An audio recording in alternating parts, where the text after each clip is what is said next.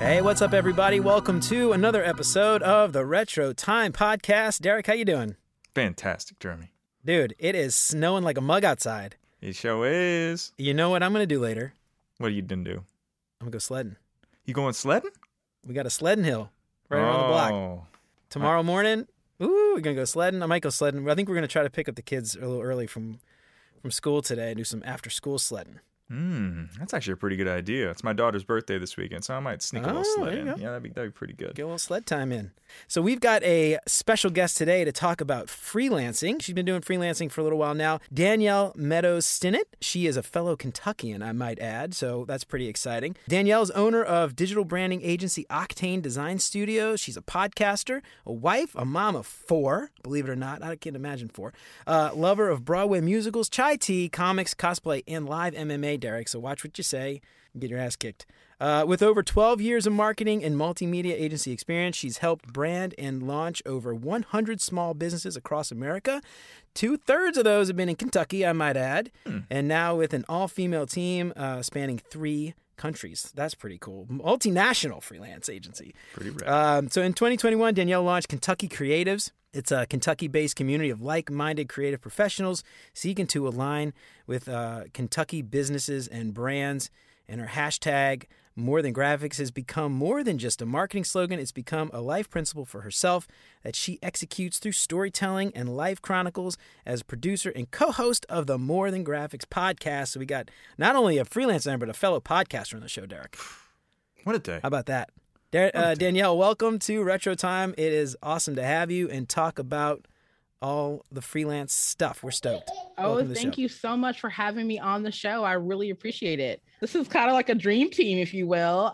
Fellow dads in this space, fellow techies in this space, and we got podcasters like. Watch out. I'm dropping. And Kentuckians, too. 2 Kentuckians. That's true. Kentuckians, that's right. Derek, you're outnumbered.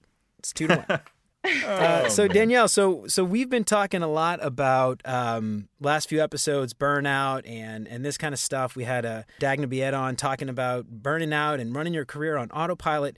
And for some people, you know, the answer may be it's time to get out and work for yourself. And so I'm curious, how did you get into freelancing? Tell us a little bit about your backstory. What's your origin story? Sure. I have to always start it out from the beginning.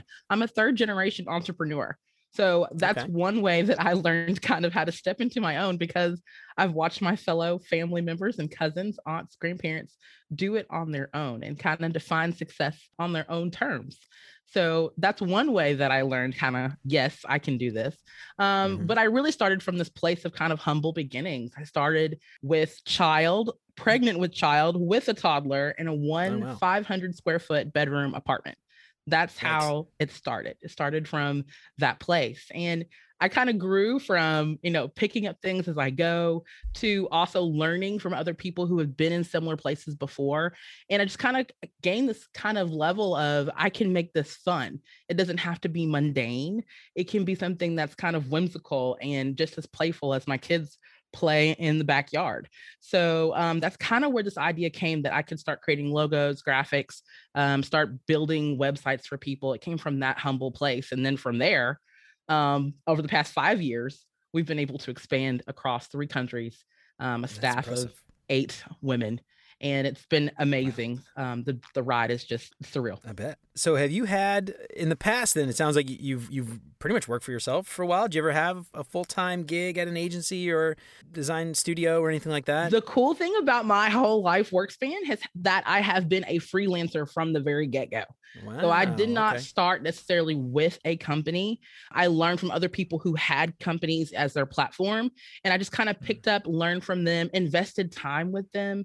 I forgave a couple of play dates so I could pick up better examples of PHP and coding. I put down a couple of play dates for myself, let alone my kids, so that I could, fiddle around some more, understanding Java. So it's one of those things where I knew there were some sacrifices that I needed to make, both as a parent, as a person, but I knew that was going to only just escalate for future success. That's awesome. So Java, you're a freelancer after Derek's heart. My heart doesn't reside there, Jeremy. You know this about me. Come on. No. So I started my career as a Java developer And then, I met Jeremy, and my whole life changed. That's right. That's not really how it went. But no, I kind of always appreciated different aspects of development. It's cool that as you went through your career, it seems like you made deliberate decisions about what to learn and when. Yeah, it really was it was also a learning to pivot, right? So as things became more popular, as there was definitely moons and wanes when Java wasn't so popular, and there was other programs that kind of took face and precedence. So I started to learn those more and more often.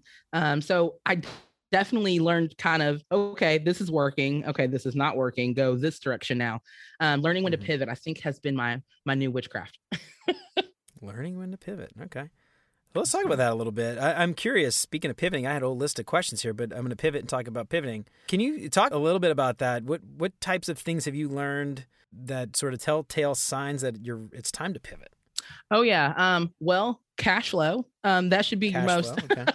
That should be your most freelancing. That's important. Yeah, like obvious choice there. When the money's going down, where can you? How can you make things easier?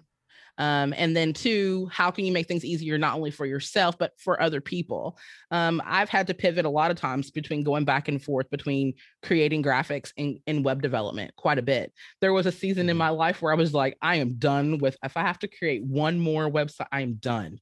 I'm going to burn a couch in Kentucky language. Okay. Watch out. Like I've been there. It's been an insane ride. But then in one way or fashion, some project comes up, some passionate, partner who's really inspired by the things that I have created. And then you can do it. And it ignites that fire once again. And I'm spurning new projects and new development. So I definitely, cash flow was the obvious option on pivoting. And then 2, just the relationships that we've been able to build. We currently now work with tons of nonprofits, but we also work with small businesses and businesses specifically of color. That's huge for us over the past 5 years. Now, 60% of our clientele are either women or person of color owned businesses. That was a complete flip when I first started into this industry. So just being able to walk into spaces and understanding that, one, not all spaces are meant for everybody. And not all spaces are really for us. But it's also understanding, too, that you can be empowered by being different and stepping out into a little bit of purpose.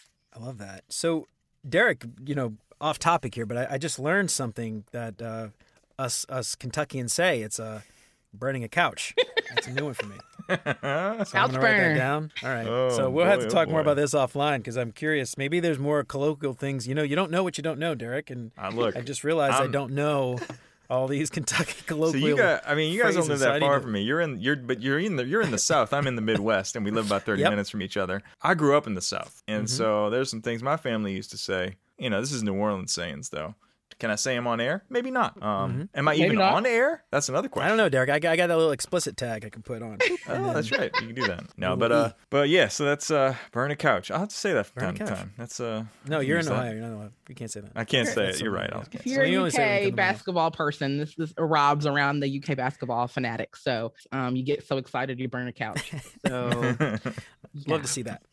Love to see it. So talking about cash flow, this may be the most important thing. How much do you charge? Oh, gosh. Not you specifically, but how much would you charge in a situation? Yeah. Well, hourly rate or something, like what's my hourly worth? How do you figure that out? So, a couple different things. One, we got away from doing so much hourly. We definitely went the Jonathan Stark route and went more project value based pricing, which is a little bit different than per hour. So each project definitely has its own set of value. And then we base that upon our actual, what's our budget, what their budget is based upon other contributing factors like, what amount of staff will we need? How much energy will that take to put things like that together? All of that has a different type of value. And so depending on what the project is, we kind of allocate that value based upon what needs they have. So, but roughly I will say in the very beginning, when we were first starting out, I was starting as low as $75 an hour. And I've worked all the way up to $350 an hour. So we definitely have gone up in a lot of ways. Now to cover more people because there's more than just me now. Yeah. So what Amy and I used to do, this is maybe a wrong technique, I don't really know, but I did a lot of websites over the years, so I knew about how many hours it would take me to do a certain very basic WordPress website, for instance. And I can't remember off the top of my head, 50 hours or something, I think is what we said. And we would just say, all right, 50 hours for this, that's our base. And we sort of would do like a line item almost. Like the firm fixed cost is, what is it? We did $100 an hour. So $5,000 for a very basic website. And we say, where'd that money come from? Well, it's 50 hours at $100 an hour. And if you wanted e-commerce, it's an extra, I think we used to charge an extra 80 hours for e-commerce. Yeah. Or if it's something else, right? So, and then that's how we would build our, almost like a menu, yes, of sorts.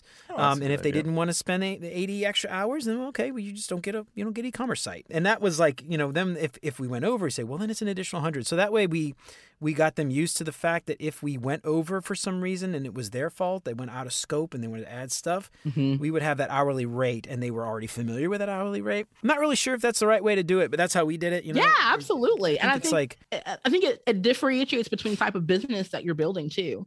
So, I mean, I think very much so. And for a developer sense, it makes sense per hour because that's the amount of work that you're putting into this particular project.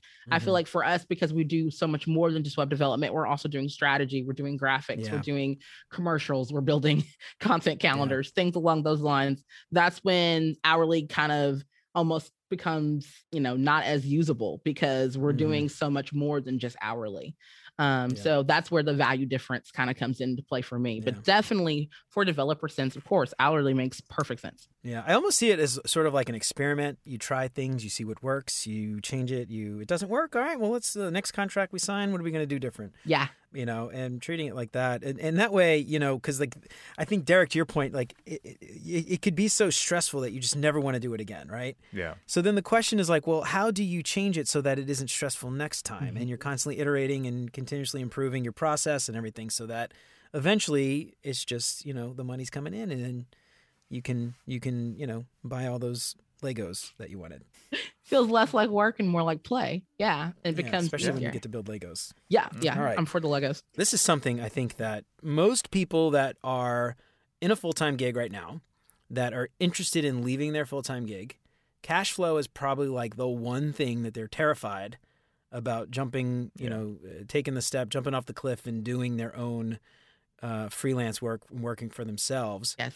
What I would love to hear about is, when you started out, how do you start to build that clientele to start getting that guaranteed cash flow? And maybe cash flow is never guaranteed. Maybe that's the wrong way when you're freelancing. But I think it really comes from this innate sense of self, right? So we talk about if you're comfortable talking in front of people, talking in front of strangers, not people that you know, but talking in front of strangers, there's a little bit of extra gusto that, that you kind of come with into a certain space.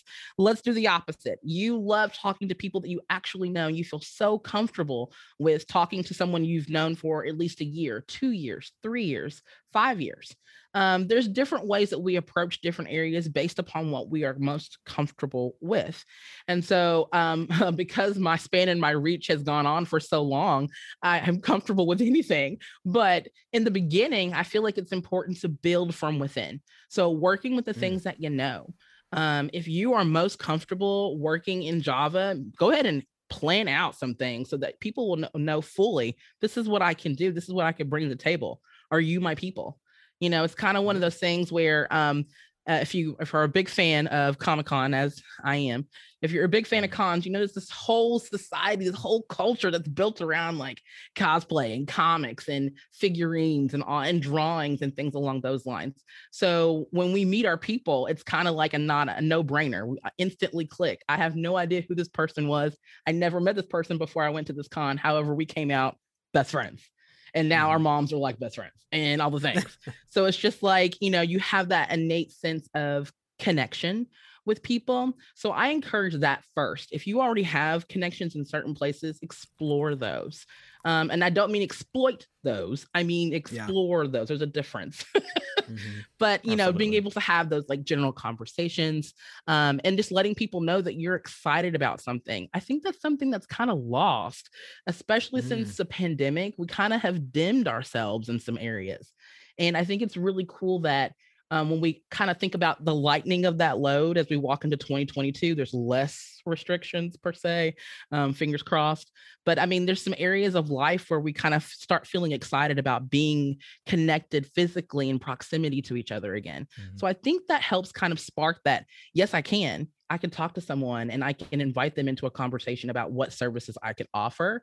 The other level of that, obviously, there's a whole business aspect to that. Making sure you're tax seasons right now, like y'all for real, yeah. Like we all hurting in some areas. There's all kinds of ways that you can set yourself up as a business, especially within the wonderful state of Kentucky. There's just a lot of different things that you can personally learn about that will also help accumulate those skill sets so that you feel comfortable going out and telling people what you do and how you can do it. Like training and stuff, you mean? Or like the state will offer training? Is that what you're? That's like training per se, but just more so the know-how. Like when you have a business account, things that are accessible to you. Being a part of like a city commerce or something along those lines are great networking communities that you can be a part of, things like that. All right, cool. We'll have to put some links in the show notes for some resources. Yeah, if you got people anything, let us know. Hit up. I'd love to share those, especially for Kentucky folks. Kentuckians, Derek, as we call Kentuckians. Ourselves. Hey. I'll take the folks Kentuckians, and the hey y'alls and all that. Hey, yes, mm-hmm. I'm trying. There you go. See, I'm trying. The y'all thing is one of the reasons I couldn't move to Ohio, because there's apparently something they don't say there, or they make fun of you apparently, or. Have you seen that, Derek? Have you had weird looks when you don't say, "Hey, you guys"? No, I'll be honest with you, Jeremy. I don't talk to too many people, but when I do talk to them, I sometimes I throw out a y'all. Hey, see y'all later. And then you're like, "Who dat?" I don't stay around long enough to find out if they're going to respond. But if I did, I would like to assume they would be offended. There you go. Okay, assume malintent. That's what always Derek always says. I've got a question though about like you mentioned this, like getting yourself out there and stuff and networking a little bit. Mm-hmm. To me, that's maybe one of like the best ways to start getting that cash flow. So getting somebody to interested in paying you. Yeah. Any tips, tricks, things like that to start networking, to find those potential clients? Like, where do you go? How much do you love alcohol? Because where usually alcohol is, there's a good amount of money. So I'm a bourbon enthusiast. So we're hard bourbon in Kentucky. And so that's a really big part of the culture here. So a lot of times I would go to Lexington Beer Festival. I would go to some of these summertime festivals that are happening. And believe it or not, once we start a conversation, 9 times out of 10, we exchange business cards. And that's because I simply just want to know more of you, and that person wants to know more of me. And usually 9 times out of 10, if you follow up within the next 72 hours, not 48, 72, especially if they're hungover, 72 hours. Then a lot of times you'd be surprised by how fast they return that response. Hey, I remember that person. We drank that bourbon that one time, and then now we're talking about these things. For women, maybe it's a different type of conversation. Maybe we met at a particular, event, and I want to keep following up with you. I just recently experienced that as a live podcaster doing live podcasting for an event. So there was a ton of people in the room that I didn't even know. But by the end of the night, because we were jolly and merry and all the things, I was able to still exchange names, numbers, phone numbers, business cards to kind of warm up those leads. The other areas where I've been able to really, really like push hard in networking is, again, not just my friends, but the friends of the friends. So being able to publicly go out in the world to events, and I know it's hard, and wherever you are and listening to this, it may be a very difficult place for you to go out. I have even some of my staff that are on lockdown right now in their countries. So because it's just gotten worse. So, how do you network in those areas? Well, thought about hosting, maybe hosting an event, maybe hosting something virtual. Maybe there's a happy hour that you can put together amongst friends, and you guys can, toast virtually and still talk about areas of concerns for you in regards to business or marketing. Or maybe there's a new website or a new software that you want to try out, and you want to give them the test bunny route, pull up the drinks and let's go. So I honestly do say that in all, earnestness that, depends on how much alcohol you got in some areas that could be in your favor. But if not, then I love the idea, again, just continuing those conversations, just every day. You talk to me, I talk to you. I will say that everything changes in perspective of energy. So if you're not feeling so hot and you're not really kind of in a place where you want to talk to people, don't put yourself in that. Yeah, just don't put yourself out there. I totally agree. Like maybe you need to hone that in a little bit. Maybe watch some like House MD or something like that to kind of like realign your life.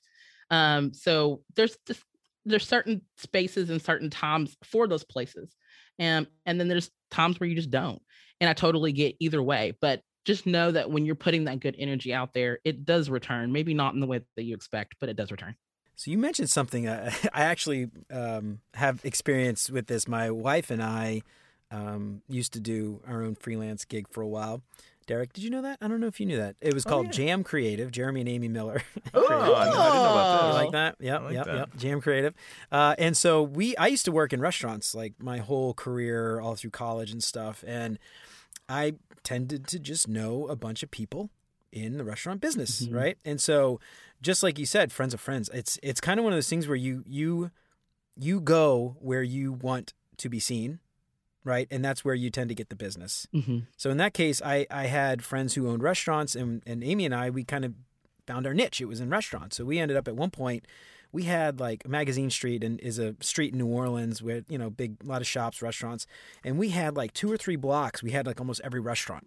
Wow. Right. We're just because we knew like we had at one point 5 or 6 restaurants all like within 2 blocks of each other on Magazine Street, because we knew somebody, and then they would see, our website that we had done, and then, or somebody else would see that website, and then we'd do it, and we kind of grow the exposure there. So it's kind of, you mentioned that kind of going, you said like kind of like Comic-Con, maybe you're into doing Comic-Con stuff or cosplay stuff for, I don't know if that's a thing. Yeah. Sorry, I'm not into cosplay. But you go where, where do you want, what clients do you want? And you go after them where they are. Yes. Absolutely. I totally attest to that. One of my favorite clients that we've done was a restaurant. She is a chef. She was on the Food Network several times. Almost made it to Bobby Flay. And I think it was really kind of cool to have that whole experience of, I'm branding a restaurant that's nationally recognized. Like, this is super cool. And that's only because previously a friend of a friend saw my work, showed it to her, and just kind of created that echo. So, and then from there, so many other restaurants reached back out to us saying, okay, you do her stuff, then I need to like get in on this. So I do totally believe that meeting people where they are is very valuable and very key in freelancing. Yeah. One of the things that, and Danielle, I'd love to get your input on this. One of the things I came to realize over how long we do this for, 3 or 4 years, I can't remember, that finding customers that were willing to pay you was much like dating. Like you couldn't come on too strong. You had to play a little bit hard to get. You had to make it seem like you were more valuable than you maybe thought you were, right? So, you don't want to come in too low and seem like you're undervaluing yourself. Like you don't want to seem like you want it too bad. Anyway, it was just for me, it was very overwhelming, and this is why I don't do freelance anymore. But I'm curious, from your perspective, have you seen that kind of? Is it a lot like courting? It is. And you actually nailed our February theme for this year. So thank you so much for releasing that. Our theme for February is finding your match. And it literally is a regurgitation of Bumble. So we are literally creating like our own mini Bumble profiles. I mentioned that I like slow meditation walks between client meetings. I'm not really into PDA, and I'm just looking for a good adventure. So this is kind of our way of reaching out and trying to find our right match of a client to work with Octane specifically. So each of the team members all created little Bumble profiles and did very similar follow through. So I'm so glad you mentioned that, because it is a lot like dating. It really is. Yeah. You got to put your best foot forward, your best self forward. You have to make sure that you're, on your cues, you're saying the right words, saying the right things, depending on the person. There's a lot of innate factors that go into that. And it could go so many different directions at different times. We have done in the past even analogies to dancing.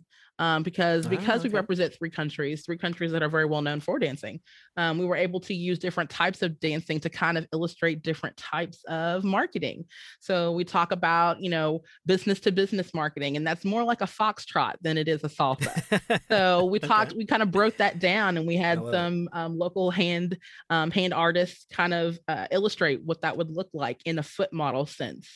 So just kind of breaking down that visual relationship status, if you will. I think that's so important. You nailed it right on the head. It's really like dating in a lot of areas, but you play your cards right, You get lucky. There you go. Get real lucky. Yeah. So what for us indoor kids? For us indoor kids out there who kind of had some trouble that maybe they did, maybe they didn't as young people getting out there being social. Are there any tips that you can give to kind of overcome some of that anxiety they may have, especially in a time like this? So as a mom of 4 kids, two of which are teenagers, I can completely relate to their kind of like phobia, FOMO feel of fear of missing out, like all the things. So I tell my kids all the time, 1, use your words. 1, 2, say them again. And then 3, if you have not said them again, say them to somebody else. So I'm going to back this up a little bit. When I say this, use your words, what does that mean? 1, be extremely communicative of what you want to do. And I use this mostly when my kids want to, throw themselves across couches and things, just so you know. So use your words. What does that mean? Hey, I don't want to be thrown across the couch. Hey, I don't want this. Or I do want something from you. Use your words. 2, make sure that you say them twice. Because a lot of times, 9 times out of 10, we hear things, but we're not listening. So I want them to actively listen. And then 3, say it to the other person, meaning not talking to yourself at this point. The second time you say it, it's like, I feel like I'm saying things to myself. So no, I want you to actually say it to them, make sure they understand what you're saying. And then after that, it's balls to the wall after that. Who knows what happens. Maybe you just end up thrown across the couch because you didn't, execute yourself very well. So I really kind of use that as a model, if you will, for young people. You really have to communicate, and not just communicate the things you want them to know, communicate the things you also don't want them to know. So something along those lines is kind of like the bread and butter of what I kind of tell a lot of teenagers. I also speak to a lot of different youth people who are interested in tech, women, young girls. But my soft spot obviously is boys. I'm a boy mom. So we talk about, 4 boys? Yeah. From 15 to 18 months. So yeah, we're the broad spectrum. I call myself sometimes Mary Poppins. So it's one of those situations where, I try to tell people ahead of time, like, communication is so important. If you can't nail the communication part, you're going to send other mixed messages. So nail that part about yourself. And if that means you need to sit in front of a mirror for like 5 minutes and like say the things that you want to say, but also notice that your eyebrows are probably moving in not the way that you want them to, start regulating and playing around with those type of messaging that you're sending people. And then, like I said, just repeating that same action over and over again. Repetition is key. Kids love repetition. I feel like almost a mom expert saying that. Sorry. This is maybe like insulting to some people, but I almost see clients often as like children that need to be sort of, I don't know, not scolded, not reprimanded, just nurtured in a way, but just nurtured, like corralled. They'll a lot of times really big ideas. You're like, yep, that's a great idea, but you got to bring them back in and pull them back. It's out of scope. You don't have the money for that. Or if you'd love to do that, that's great. I'll send you an invoice for it. One of the things that I did, you mentioned this a second ago, and I think this is something that took me a little bit of time to realize as a freelancer. Using your words, I love how you put that, but setting expectations that you will or will not do something, right? And so this took me a long time to realize is I would say yes to almost everything because I want it to work. I want the cash flow. And over time, what I realized, Derek, you and I kind of figured this out when we were doing some freelance work some time ago. It was finding the things that you where you bring value, right? Like I could do that, but that's not what you want to pay me for, right? You're better suited paying someone else to do that, right? Like for instance, I guess like if you are a graphic designer, but you're not a copywriter, don't try to write the copy, let somebody else hire a copywriter. You need a really great copywriter. Or, if you're a developer and you got a freelance gig doing a website, if you're not a designer, hire a designer. Don't try to do it yourself because you're only going to end up maybe burning bridges and things like that. But even the stuff that you can't do, it's the stuff you don't want to do. Yeah. Right? If you are a designer and you can illustrate, but that's not what you really want to do, don't take on that work. Say no. Don't be afraid to say no. I think that's something it took me a very long time to learn. I love that. Brava. Like, put it on repeat, spin it again. Like, I love that. I think that's something that everyone honestly needs to hear. And no matter where you are in your career, even everyone needs to understand the value of no and what that really means for you when you say it. So as you mentioned before, in the early years for freelancers, it is so important that you realize what you can and cannot do. And not to discourage you by any means, especially you women out there. Yes, you can. Okay. Yes, you can. But do you want to? I mean, that's really the question. So if you really want to go through all of those things, technically those are not, if they are or are not in fact your skill set, then, do what you need to do. However, it's so much smarter instead of harder to, outsource that or bring someone else onto your team to better harness in those particular qualities so that you can focus more energy in the things that you really want to do in those other areas. So that's something I have learned, especially as a business owner. That's something that I had to grow to finesse to get better at.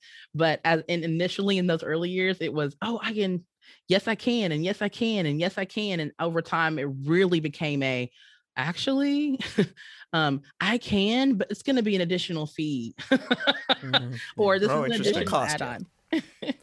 One thing I actually just thought of is, Derek, this is something you and I learned, I think, when we were doing that freelance project together. Derek and I did a project where we were doing an automated PDF report for a company that was doing like analytics for something, and they were collecting all this data, and you pay to sign up and you get this monthly report, like an industry report, and a PDF automatically goes out. Derek, you want to talk about this? Because this is something I think you had a really interesting insight here about, taking on work before you really understand the full scope. So there were aspects of it I didn't quite understand, so I had to kind of figure out which tools to use and all this kind of thing. And I picked like the wrong approach at first, and I got really frustrated with myself. Jeremy had to talk me down. I was about to, I don't want to do it. I'm like, dude, you just got to get paid. But once I started to realize what was going on, and there is a way out, and we can work together and all this stuff. I ended up being really successful. Like we did it. We finished the whole thing. In the amount of time that we were supposed to do it. This never happens. So it's like I did this one card trick once where I think I told you this, Jeremy. I just pulled out 52 cards. I had somebody pick, and I guessed it, right. Never did a card trick after that. I'm never going to do another freelancing gig because this one went so good. Why would I do another one? Anyway, I'm just kidding. But, so that's a risk there. I found that if you go into it not really being a skilled person, but you guys kind of touched on this when you talked about this is an area I don't want to work, or this is an area I don't have skills in. It's just I found it can lead you to a lot of dangerous places and high anxiety if you don't listen to yourself on that one. Yeah. Well, the key takeaway for me there, and I didn't even really think about this because, I always did like WordPress sites. Every WordPress site's basically the same. It's just like it looks a little different, but in the background, it's identical. So, I used to do a lot of that, but I never took on any other big projects like that. I think, like, for me, the big thing there is, like, as technology evolves now, you've got people wanting to do mobile apps, desktop apps, all kinds of different stuff that interacts with the phone and all this stuff that's way more complex than just a simple PHP-based WordPress website, right? And so you just say yes to these things and you give them a quote and you say, oh, that'll be $5,000. And you realize that's $25,000 worth of time and effort. Yes. And so that's something that I think, you can't just say yes to those things without really understanding the complexities. And if you haven't done, especially if you haven't done that kind of project before. Yeah. So you mentioned something that I think is worth diving into a little bit, your skill set. So we've got, I don't know, Derek, maybe I'm being generous. Half our listeners are engineers and not designers at all. So you're a designer. You were able to create your own brand, logo, website, all these things. But we've got a ton of listeners who might be interested in freelancing that are not designers at all. Mm-hmm. And I think it's very important, whether you're a designer or a developer, to try to build your personal brand, to promote yourself and things like that. But if you're a developer, that might not be what you're good at. So if you were a developer, what advice would you give to somebody who's looking to do this freelance work, but maybe isn't very good at creating their own logo, brand, things like that? What maybe they could build their site, but they're not good at designing it. Are there some resources out there for a developer who can help build that brand for them so that they can then promote themselves? Oh yeah, like I vote myself, but that would be kind of selfish. But I want to say in general, like collaborate. That's like the key. That's been the big word over the past like 2 or 3 years now. Collaborate. If you can't do it, find someone who can. Make friends with people who have those skill sets. Start bridging the gaps in the areas that you feel like you lack. So, and that takes a little bit of extra gusto. Don't get me wrong. Walking kind of blankly, kind of blind date situation. I don't know what I'm walking into, but it's kind of one of the situations that when you put your best foot forward, people are immediately attracted to that type of light or energy, if you will. And I think that's really important that if you know that you're not good in a particular area, start connecting those dots so that you can get to those areas. Start bridging areas, bring people to the table that allow you to go from point A to point C without necessarily focusing so much in point B. So I think it's really important to kind of, connect those connectors, whatever way that you can. I love collaborations. I absolutely love working with new people and new things. I love being able to take the things that they're really good at and wrapping my sense of service and my own skill set and say, you know what, I can enhance your skill set, not the other way around. And we can work together in a lot of areas so that we both shine bright. So I think that's a really big part of our Kentucky Creatives Group. Being able to take kind of our motto for that is, where movers and shakers meet, because a lot of areas we have people who are movers and we have people who are shakers, and they don't do the same things together. But when you put them together, the movers are not the same people who do the shaking. Exactly. So we just kind of put them in the same area, and I like being able to kind of create that rhythm. So Derek, it's a lot like trying to find a drummer on Craigslist. I'm sure there's a really good. I'm a guitar player, but I really need a drummer. You got to go to Craigslist and find I just look for the funniest name. So this leads into something I'm curious about, because I'm thinking, often designers and developers are not the same. There's those people who can do both. Maybe they do both really well. Maybe they do one better than the other. But often there's people who do one thing really well. How do you know as a freelancer when it's time to partner with somebody and say, look, I'm getting these people asking me to do these things, and I can't do it alone. Is it worth finding a full-time partner? Is it worth just those one-off collaborations? Do you have any thoughts there? I stepstone, to be really honest. So I collaborate first, and that's kind of like my mixing bowl. Then I know whether or not it's a good fit. And then from there, I'll say, okay, maybe let's take on this project together, just on a temp basis, just to see if it's a good fit. And that's kind of where I would take my mixture and, dump it into my batter. Then I know for sure at that point if it's a good fit or not, based upon our personalities, our timelines, our schedules, things along those lines. And if it's really good fit, then I know that I want to ask them to be more of a partner and less of just a temporary, let's work together. And that's where we get our fried chicken. So I'm just kind of in a place where I want to tell people, like, you don't have to necessarily jump all in with both feet. You can dip your toe in the water just a little bit. You can ease your way up into working with a partner long-term. Now, is that another thing we Kentuckians say? That's where you get your fried chicken? That's where you get your fried chicken. Yes. Is that something we say? Derek, I got a whole list. I love it. We need to interview more people from Kentucky.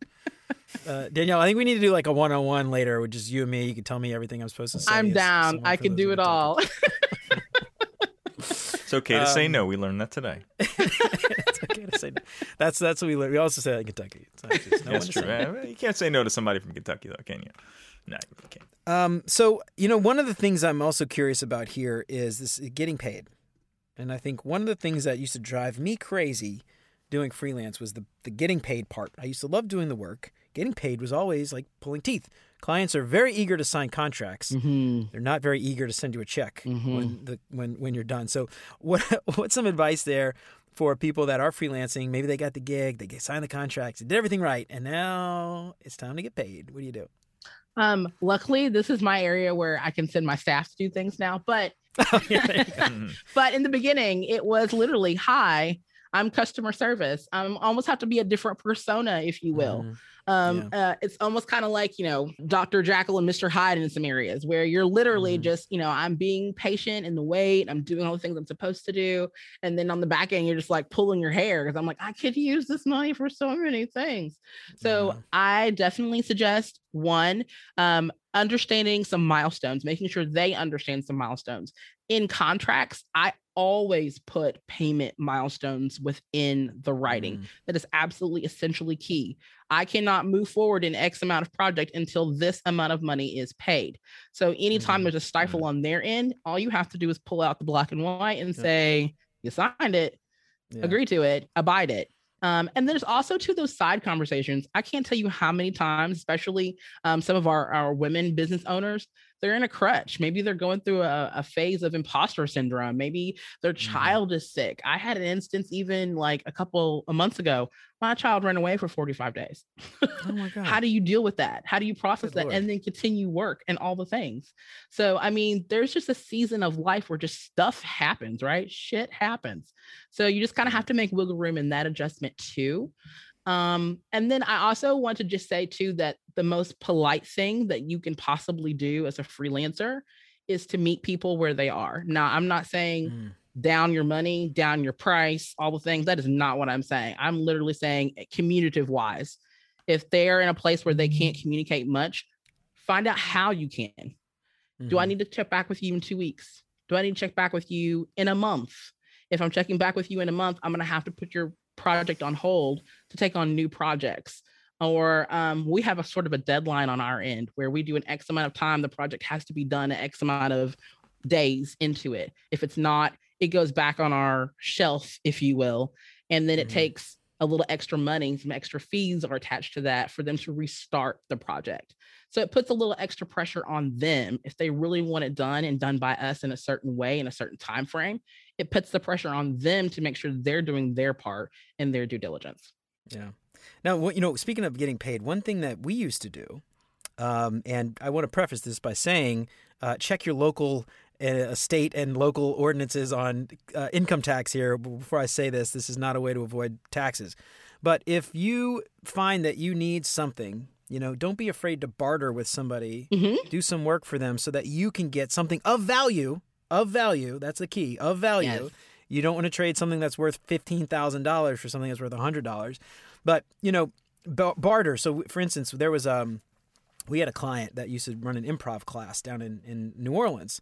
And we said up front, we'd love to take the improv classes. That is worth $1,000. We can do this amount of work that would be worth $1,000, and we can do even trade, and you don't have to give us cash, and we can have the classes for free. So that kind of stuff. I would say don't do that for everything. Clearly, you can't trade improv classes for rent if you need to. But if there's, stuff that you might need, maybe you have an accounting firm that needs a website, and you could they do your books, and you could do their website or something. Anyway, that's an idea too. So you don't have to always be worried about strictly cash. Oh yeah. Completely agree. That's something. I don't know if that's something you've experienced, but we used to do that. I definitely have bartered classes. Definitely have done that before. We've also bartered a couple of things like what was it? A tattoo. Well, let's just talk about that. Yeah, I've bartered that before. You can't even see it, but that's a whole sleeve over there. Yeah, exactly. So we've done quite a different array of things to barter, but whatever that barter is always something of value, as you mentioned before. It's always something that will kind of level us up in some areas. So maybe it gives us more visibility. Maybe it gives us a seat at a table. Maybe it gives us something ahead that pushes us forward. So yeah, value has to be there. Yeah. So you mentioned this, and this is something that I want to get into a little bit. I consider this like covering your ass. So you find some people and you hey, you're going to pay me a few grand to do this work. That's great. The legal aspect of this, the contracts, the invoicing and all that, like making sure you get paid. What are some resources? And then maybe there's an anecdote or a story that you could share. Oh my goodness. Yes. There's a lot. Legalities, period. They're everywhere, whether you're a small business in a salon or a software engineer, anything along those lines there's legalities. Luckily I have my own on-call legality services that we can use. There's plenty of things out there. There's LegalZoom. There's plenty of other like really quick, easy ways to kind of cover your ass. So I totally raw this like 110%. But for me personally, I went through 2 different specific cases in the earlier years of Octane where I had said things, but they weren't written down and things along those lines. And that has come back and bit me in the ass more than one time. And I had to really like, step back. Luckily, one of my good cousins is also a prosecuting attorney. So that's also very helpful. Shout out to you, cuz. It's one of those things where you just kind of have to be aware, right? And that's part of that business know-how of wanting to, make sure your ass is covered, really. There was one instance where I was in the right. And, as I was detesting that, the judge literally like looked down at me and was like, this person doesn't have a case. I'm just looking at you like, what do I do now? Oh, did you actually take them to court? So yeah, there was one particular client that, they actually took me to court. They tried very hard to push against that, but I had laid it all out in black and white. There was just no disputing. It was just hurt feelings. Yeah. Now you see, that's sort of the opposite of the question I was asking, where I was like, "Whoa, did you get in trouble?" But in this case, it saved you. Yes. Yeah. So not having that would have probably meant, your word against theirs, and who knows if they have the connections or friends. You know how that stuff generally works. Oh yeah, absolutely. Yeah. But yeah, I have definitely. There's been several times where it's been brought to my attention in the early years where, hey, Danielle, you said this, but I only got this. How can we fix that problem? Or I've asked repeatedly for this and I never got this. So there's a lot of hiccups that you're going to have to learn in those early years as you're starting out, especially in freelance. No one has it all right, but knowing that you have resources to go to or people that you can refer to in those tough spots, that's the game changer. So I tell people all the time, like, it's okay if you have the controller all the time, but if you don't have that option button on that controller, just in case you run out of ammo or whatever else that you need to get that headshot, you need to like rethink that plan. That's a good analogy. Derek, this is giving you a run for your money with these analogies, man. Telling you. Love a good headshot analogy too. That's one of my favorites. No, I'm for it every day, all day, every day. You're right. So when you talk about resources, not everyone has a cousin who's a prosecutor, but do you have any resources that you might be able to talk about, templates for contracts or things like that? It depends on what you're looking for. Like I said, LegalZoom was one that I used in the early years, dead on. So I definitely highly recommend that. There's several templates that they have. They actually adjust them per state that you're in.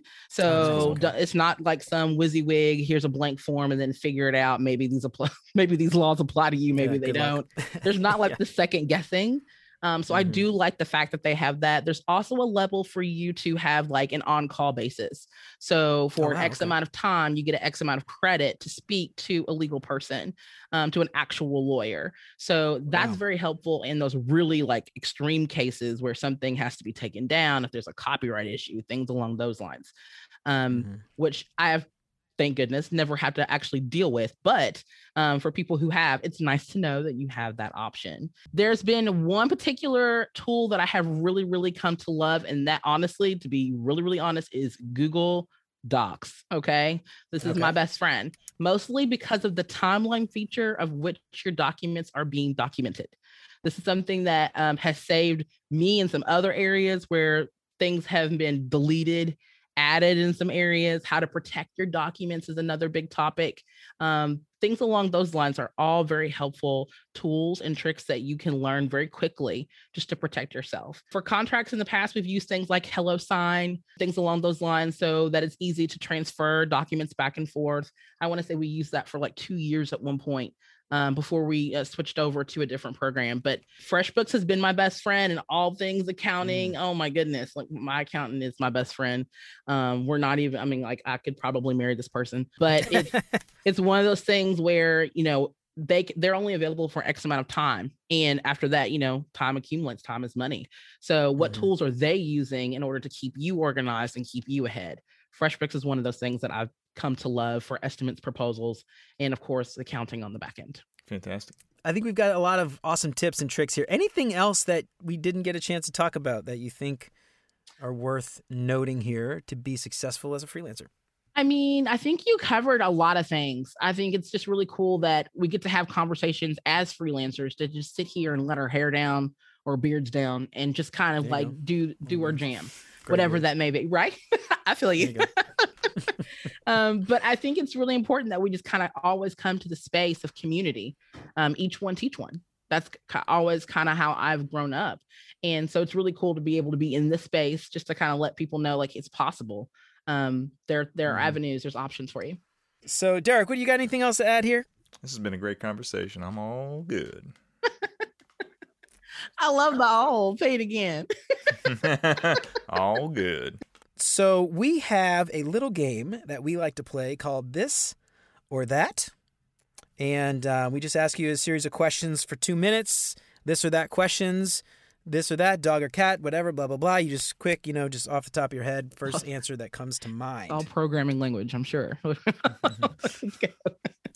Are you ready? I'm going to set a timer for 2 minutes. Yes.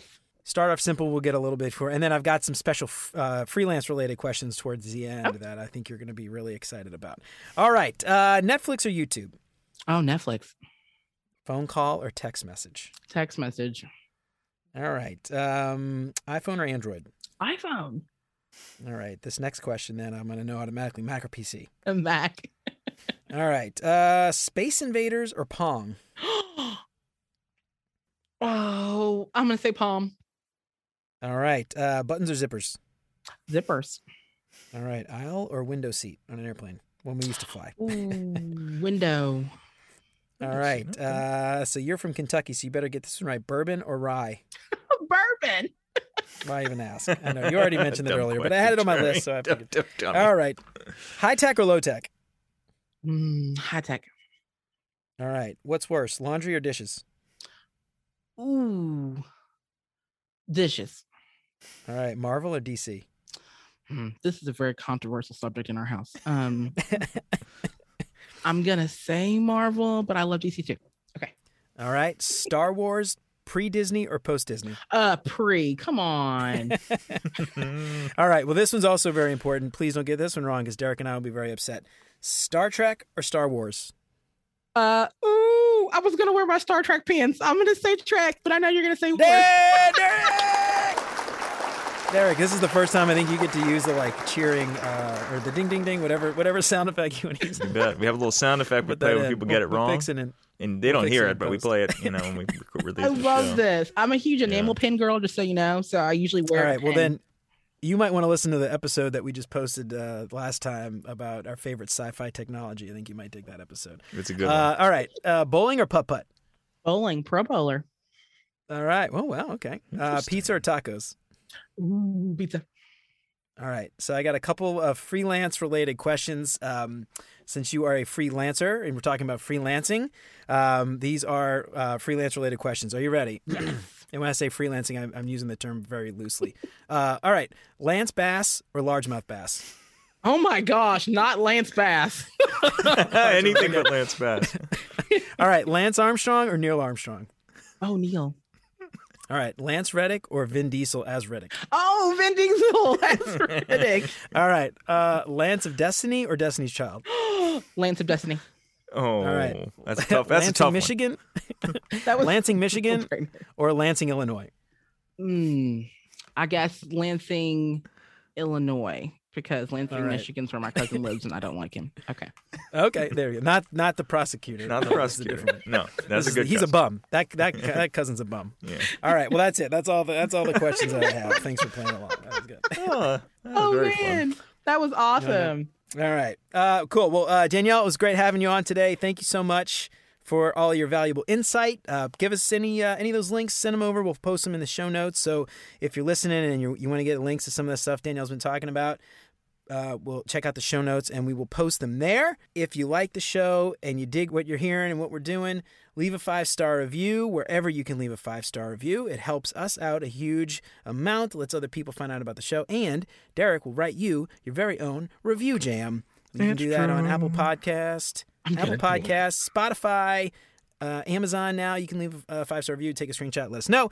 Don't forget, check us out, retrotimepodcast.com/stickers. Get your stickers. Twitter, RetroTimePod, all that stuff. Delete it. Appreciate you. All right. That's it. I'm out. Later.